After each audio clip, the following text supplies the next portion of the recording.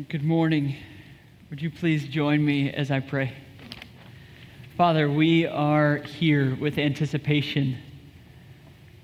We are a people who believe you to be a speaking God. So we gather and we lift our songs to you. We sit under your word. We come to feast at the table that you have set for us in hopes that as we go on this journey, you would renew us and make us whole. You'd speak to your children, challenging and transforming us. I'm praying particularly this morning, God, that we would not shy away from the word where it challenges, where it is shocking, where it seeks to wake slumbering souls. I pray, God, that we would hear it with fresh ears and that every man and woman in this room would be awake to your glory, that we would be glad to submit the whole of our lives to you and to go wherever you would lead, that we would experience real assurance in our souls, that men and women in this room would know your love and be convinced and settled that they are safe, hidden away in the heart of Jesus. So would you help us? Would you lead us into that place of experiencing the assurance that you've purchased for us in Jesus? Let it be true. We ask it in Jesus' name. Amen. Amen. In the early 1950s, right, kind of at the dawn of the Cold War, the threat of nuclear war, the Chrysler car company began to repurpose some of their production, and they actually started to create the world's most powerful air raid siren. Still to date, there's been nothing that's been produced like the Chrysler air raid siren. That's a Hemi engine there. Good old Chrysler Hemi engine that would pump into that thing. Once they got it turned on and got the engine revving, it would produce 138 decibels. That's about the same sound as a jet taking off if you were standing right under it. And it could be heard from 25 miles away. So these were produced and put in major cities across the United States, not to generate fear, not to create unrest in people, but to create assurance and safety for the population at large. They were, in a sense, saying there is a very real threat, but we are on guard against it. And this is going to serve to make sure that you don't sleep through something that is very dangerous for you, that it will awaken you and help you to prepare for it. And so the air raid sirens were positioned around the country not to generate fear, but to protect the people.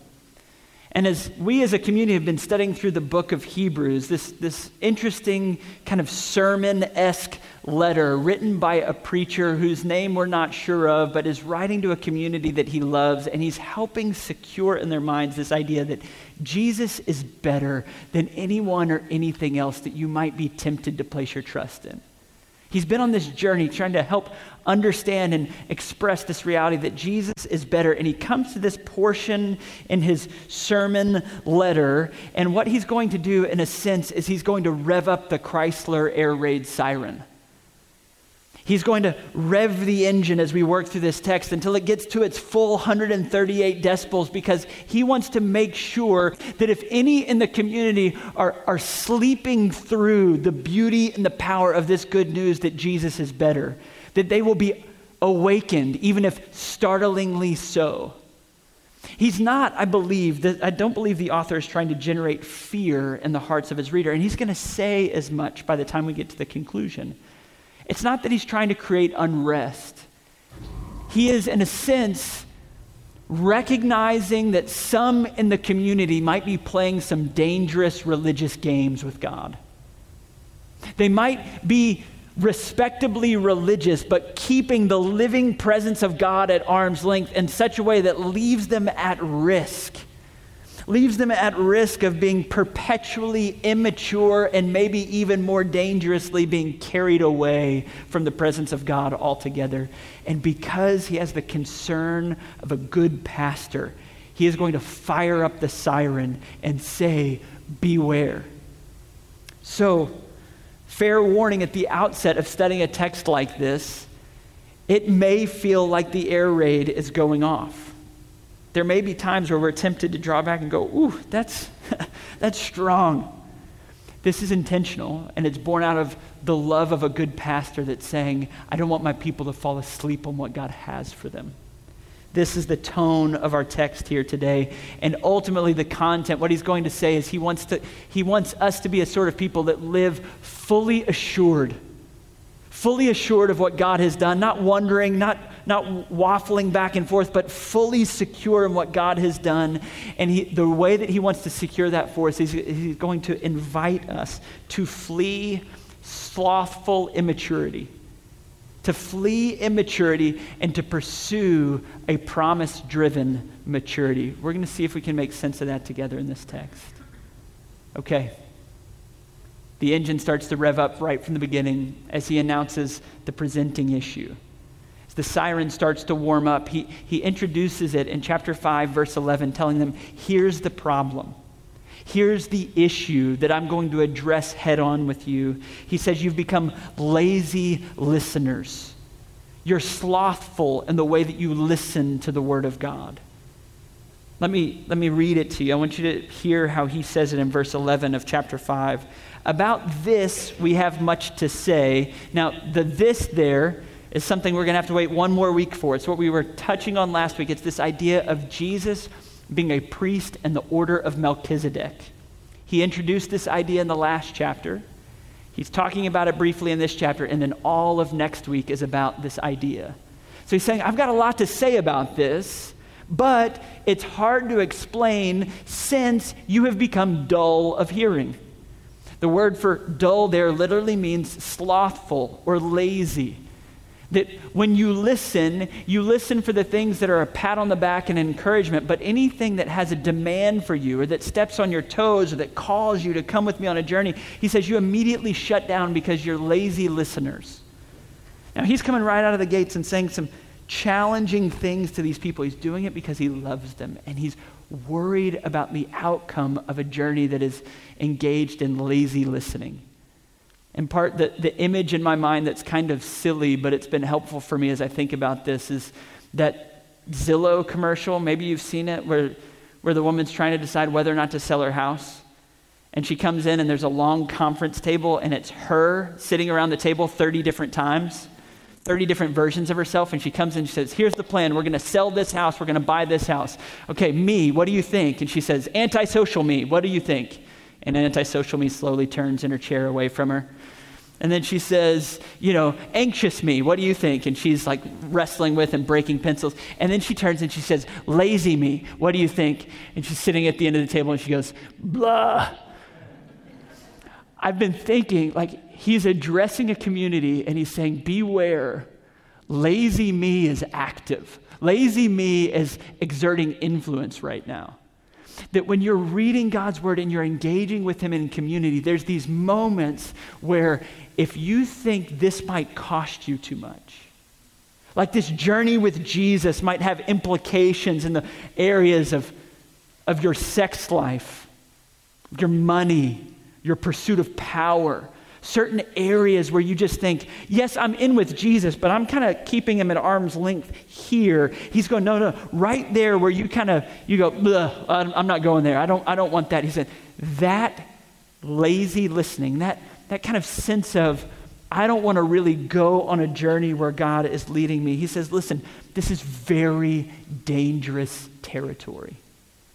Playing religious games with God, where you give him a tip of the hat and you hang out in Christian community, but you're unwilling to submit to him and go on the journey with him. He says it's very dangerous. And it's dangerous for two reasons that he's going to explain in this text. Two reasons, two risks that are baked in to interacting with God and his word in this way. The first is this: if you interact with God in this way, you will never graduate beyond the elementary things. It will prevent you from growing beyond the basics. Right on the heels of this warning, he paints a picture that is intended to be nearly kind of humorous. He's poking at it. He's saying, imagine, for instance, that you go to a friend's house for dinner. That tonight, Sunday night, you get invited to some friend's house for dinner. He says, imagine you go and you sit down at their dinner table, and they stretch out across the table, one after another, all of these baby bottles. And this family, mom, dad, kids, they all grab their baby bottle and they start going, How about that bank crisis? What do you think is going to happen with those banks, huh? He's like, at some point, as a guest in this house, you would go, what's wrong here? You guys know this isn't normal, right? He's painting a picture in the following verses saying, your immaturity, if you engage in this sort of listening, is so foolish that it's funny. It's like embarrassing. This is the way he says it. He says, for though by this time you ought to be teachers, you need someone else to teach you again the basic principles and the oracles of God. You need milk. You don't need solid food. He's like, you need your baby bottle all over again. He says, everyone who lives on milk is unskilled in the word of righteousness since he is a child. And then in verse 1 and 2 of chapter 6, he says, therefore, let us leave the elementary doctrine of Christ and go on to maturity, not laying again a foundation of repentance from dead works and faith towards God, and instruction about washings, or baptism is the literal word there. So instruction about baptism and the laying on of hands and the resurrection of the dead and eternal judgment. So what the author is saying here is this, that you, this community that I love, I'm nervous on your behalf because there should have been growth and maturity by this point, but you're still stuck on the elementary principles. And in order to sketch out this milk that they're still eating on, the elementary principles, he names 6 things. They come in 3 pairs. And in essence, what he's saying is if the sum total of your journey with Jesus is about being forgiven of sin, the first pair, connecting publicly to a church, the second pair. He said training about washings and the laying on of hands, being connected with the church. And the third pair has to do with a one-day salvation, the judgment that's coming and the resurrection that's coming. If your journey with Jesus is just about being forgiven of your sin, connecting publicly with the church, and one day being whisked away to heaven, he's saying you haven't graduated past the foundation. Now, he's not saying the foundation isn't important. We know that the foundation of a house is incredibly important. But if you're building a house and as soon as the foundation is done, you say, that's it, I'm going to go live out there in my house, but you have no walls and no roof. He's going, this is folly. It's important, but it's not finished. In essence, what he's saying is that if your journey with Jesus, it's just about securing your forgiveness and knowing that one day you're going to be with him, he's going, you've missed the power and the beauty, the living experience of what he has purchased for you. You see, when he's calling them to meat away from milk, he's not calling them to theological precision. It's not that he wants all of them to be systematic theologians. And the reason that I can make that statement is because right in the middle of it, in verse 14, he tells them the alternative. He's saying, here's what you're missing. He says, solid food is for the mature, and then he's going to describe who are these people. He says, for those who have their powers of discernment trained by constant practice to distinguish good from evil. So he's saying you're never graduating beyond just experiencing, okay, yes, I'm washed by Jesus, but he's saying, listen, Jesus is willing to walk with you every moment throughout life. What you're not doing is developing a constant practice of discerning each moment. What's good here? Like the presence of God walking with you through life such that in every interaction with your spouse or your roommate or your coworkers, such that in everything that you're thinking about and engaging, you're constantly practicing going, God, what do you have for me in this moment? What's good right now? He's saying the mature are living their lives out in such a way that they believe God is present and active and available and engaged in real union with them every moment. He's going, what sadness that you think Jesus came to earth, died to pay for your sins, resurrected to conquer death, all so that you could kind of tip a hat at church and get on with life as usual. He's going, if you're doing that, you're still sucking on the baby bottle and you're in danger. I've walked with friends like this over the years that have ordered their lives in this way. And what I found is that oftentimes it seems like in their heart and mind, they're doing more for God than he's done for them. You know, it's the sort of person that's like, they feel like God should be so grateful that they showed up at church once a week and they even gave a gift occasionally in the offering. Like, God, you're indebted to me, right? You should pat me on the back. Like this is, and it's as if he's writing a letter to the community. He's starting to rev up the air raid siren and going, listen, if you think that's what it's all about, beware. You're missing the value, the beauty, the present tangible expression of what God has for you.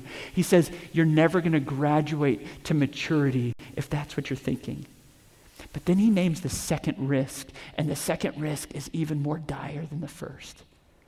This is where the engine is now, the Hemi engine is fully pumping, and the air raid siren hits 138 decibels. It's in verse 3 through 8 of chapter 6, where he's saying the second risk is this, not just that you don't graduate beyond your immaturity. The real risk is this, that you will hopelessly fall away from the presence of God. I'm going to read these words, and I need you to hear them as the siren call that they are. They're shocking. They're meant to wake slumbering souls. Hear them fresh with me, starting in verse 3. He says, this we will do if God permits, for it is impossible. Ooh, that is a heavy word in this sentence. He says, it is impossible. In the case of those who have once been enlightened, who have tasted the heavenly gift and have shared in the Holy Spirit and have tasted the goodness of the Word of God and the powers of the age to come, and then have fallen away, to restore them again to repentance, since they are crucifying once again the Son of God to their own harm and holding him up to contempt. For land that has drunk the rain that often falls on it and produces a crop useful to those for whose sake it is cultivated receives a blessing from God. But if it bears thistles, it is worthless and near to being cursed, and its end is to be burned. Do you hear it? Do you hear the loud wail of this text? What he's saying is, if you perpetually play religious games with God while keeping real repentance at arm's length, you are in danger of being carried away completely. So I was meditating on this text this week and thinking towards this moment of standing, looking across this pulpit at you. I felt the weight of reading these words to you.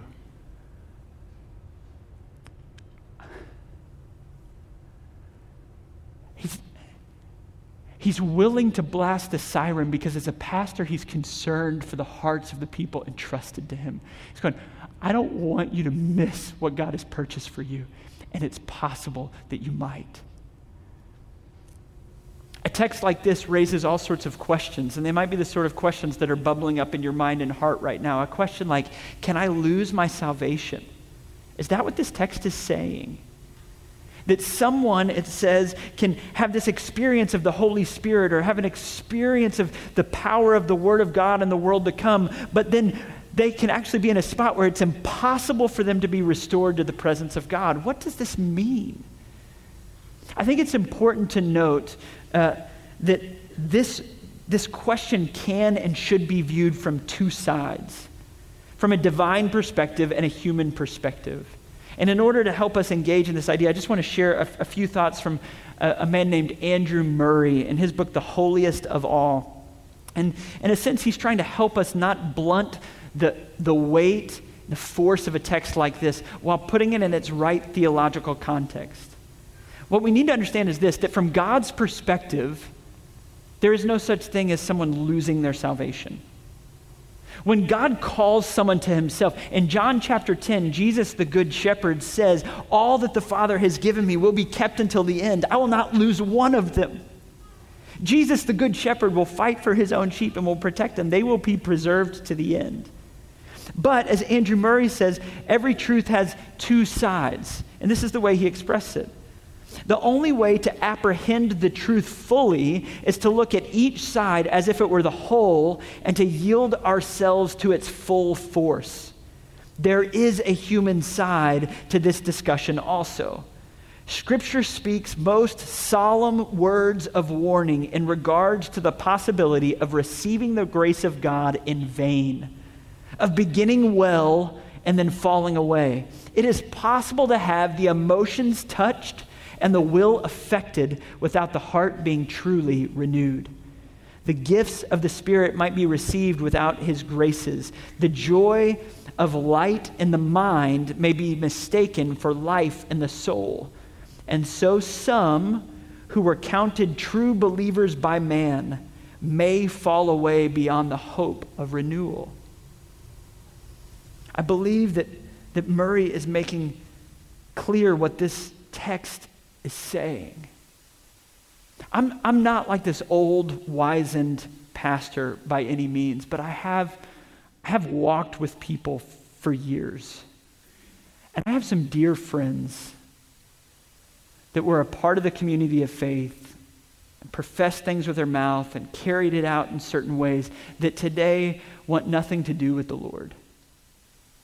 And when we're situated in a spot where we see that happen, we go, well, what category does that fit in? And I think what the scriptures are saying here is this, that if those people are in fact God's own, by the end of the book of Hebrews, what we're going to hear is this, is that he disciplines his own, that at some point between now and glory, the Father is going to discipline that person through circumstances, through his presence, through his word, in such a way that he draws their heart back, and the end game will reveal to us, yes, in fact, that person had real salvation because it endured to the end.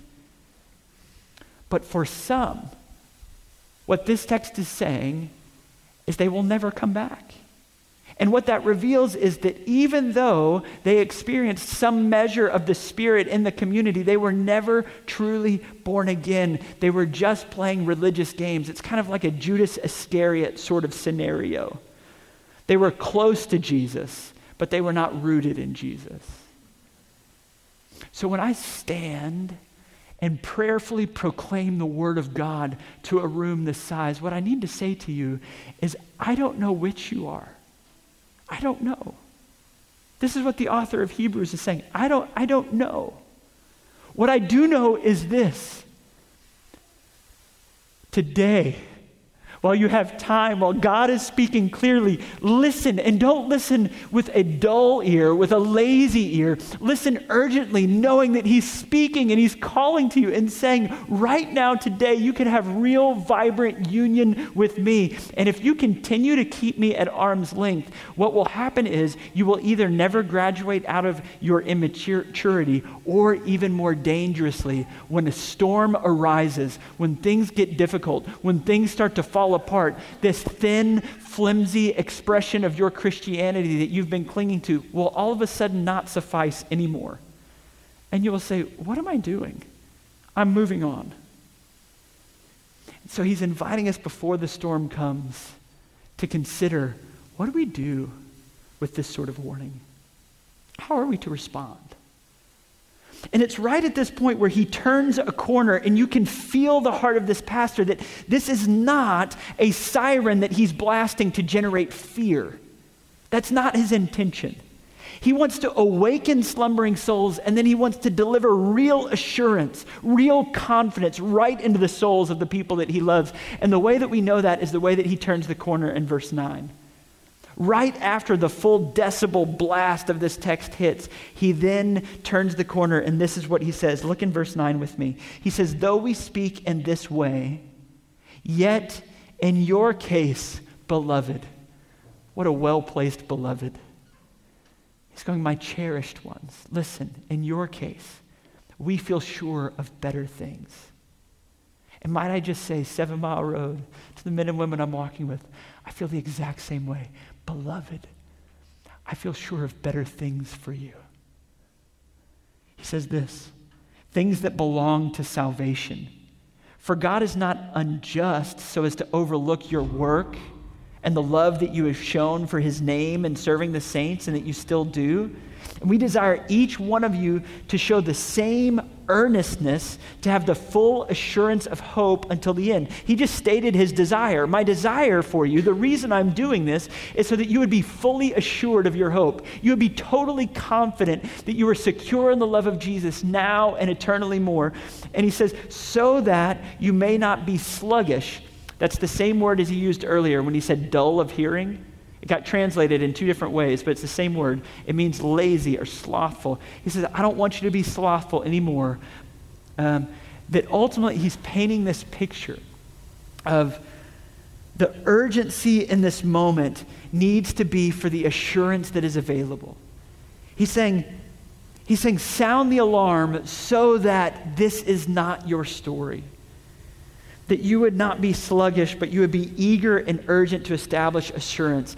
And then just after awakening his people and saying the assurance of hope is available to you, which incidentally, friends, it's available to you. Confidence and rootedness in Jesus, such that you are assured of his hope in your life, is available to you. And then he says, here's two responses. That you could be dull of hearing, and there were these two risks that flow from it. Or you could be urgent to lay hold of assurance of hope. And he says, and here's two responses that if you step into these, they will secure the assurance of your soul. This is what he expresses. Two responses that will allow us to lay hold of assurance of hope, of real maturity. The first is this. The first proper response to a word like this is he says, imitate the faith of those who have patiently waited on God. Imitate the faith of those who've patiently waited on God. He starts in verse 12b, and he says it like this. He says, but be imitators of those who through faith and patience inherit the promises. He says, imitate those that have patiently waited on the promises of God. And then he grounds it in verse 13 by pointing back at Abraham.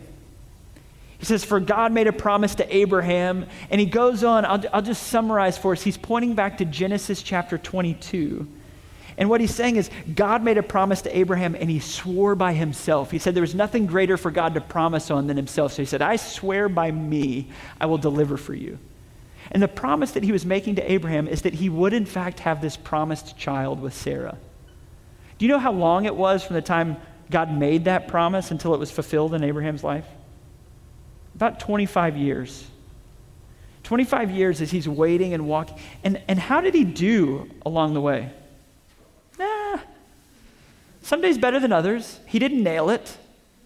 He and Sarah had some poor plans with Hagar. They did some things they shouldn't have done. It wasn't a straight shot.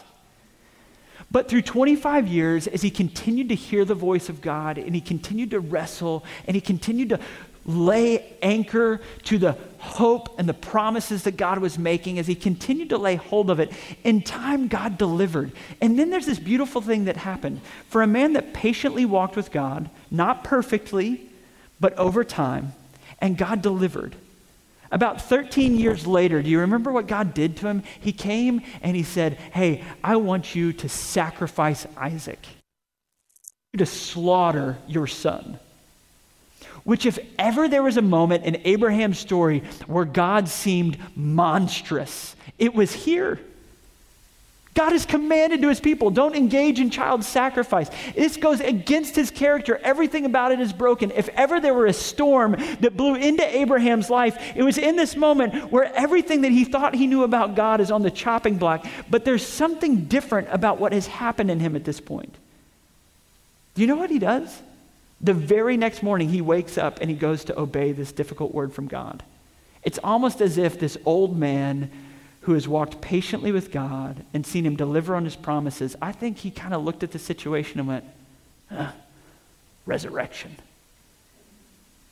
I know the God that brings life out of dead places, and if he's made promises about what he's going to do with this boy, and if he ends up dying on the altar, he must be resurrecting him from the dead because he's got plans. Abraham's soul had been delivered into this place through patient, faithful endurance, that he knew God was walking with him even when God appeared in the moment to be monstrous. You see, the first response to this word, he's saying, imitate the faith of those who've stood the test of time. But then he goes one step deeper, and he says, it's not just that. Listen, he's saying, you have the opportunity to have real, living union with the presence of Jesus. Set your anchor there. This is how he finishes in verse 19 and 20, and you feel the pastor heart coming to a conclusion. This is why he was willing to sound the siren. He says, we have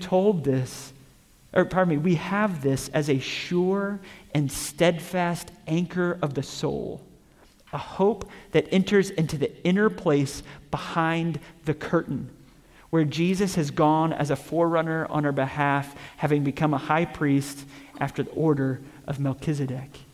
We're back to where we started. He's prepared to launch into all the glories of what it means that he's a priesthood in the order of Melchizedek. But what he's saying on the front end, all we need to know for our purposes this week is what he's saying is this: Jesus has access to the holiest places of God. Behind the curtain, where only the high priest could go, he went. And he's not a priest in the order of Aaron, he's a priest in the order of Melchizedek. And one of the biggest differences is this: he's eternal.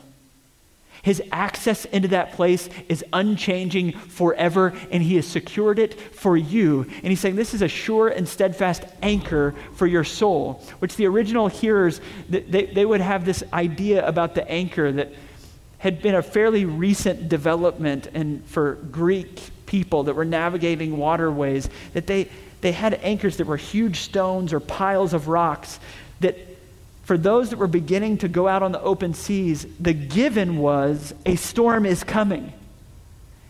It is a given. It's not when, it's if. And so as a result, they had to come up with the idea of an anchor, because the anchor gets thrown over the side, and as long as it goes deep enough and it settles into a secure spot and it's heavy enough, it's assurance that we will not drift away in this storm. He's saying, friends, hear me. Jesus is living, and he has access to the full presence of God, and he will walk with you every moment throughout life. The glories and the beauties of the gospel don't just cleanse your past sin and secure future heaven for you. He's saying you get to live in real, profound, abiding union with Christ, who is in the holiest of places. It's yours. He died to purchase it. He is raised again, and he is living on your behalf in that place. He says, put the anchor of your soul there. Each morning, if you awake and you set your focus on Jesus and you say, you're with me, you're cleansing me, you're remaking me, and I am going to listen with urgency. You have my full attention, and I'm going to set the weight of my soul on you. What he's saying is, friends, you don't have to live afraid. You get to live fully assured of the hope that is yours. And you get to taste it today as he walks with you. So live fully assured. As you flee this slothful immaturity, this lazy listening, we lay it down and say there's something better. The living Christ is available to us. And so we're going to wait with patience for his promises and walk with him daily. And as we do, we experience what it means to be a soul at rest, no matter the winds of the storm. Amen? Let me pray for us.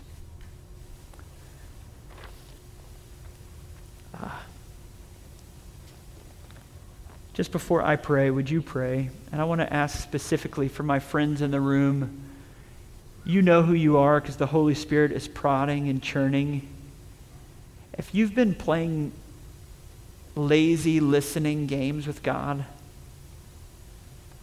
not wanting him to reorder your life too much, still trying to be in control, and would you just admit it to him right now that you hear the siren and you want to run to him? Would you ask the Holy Spirit for the power, the willingness to do just that?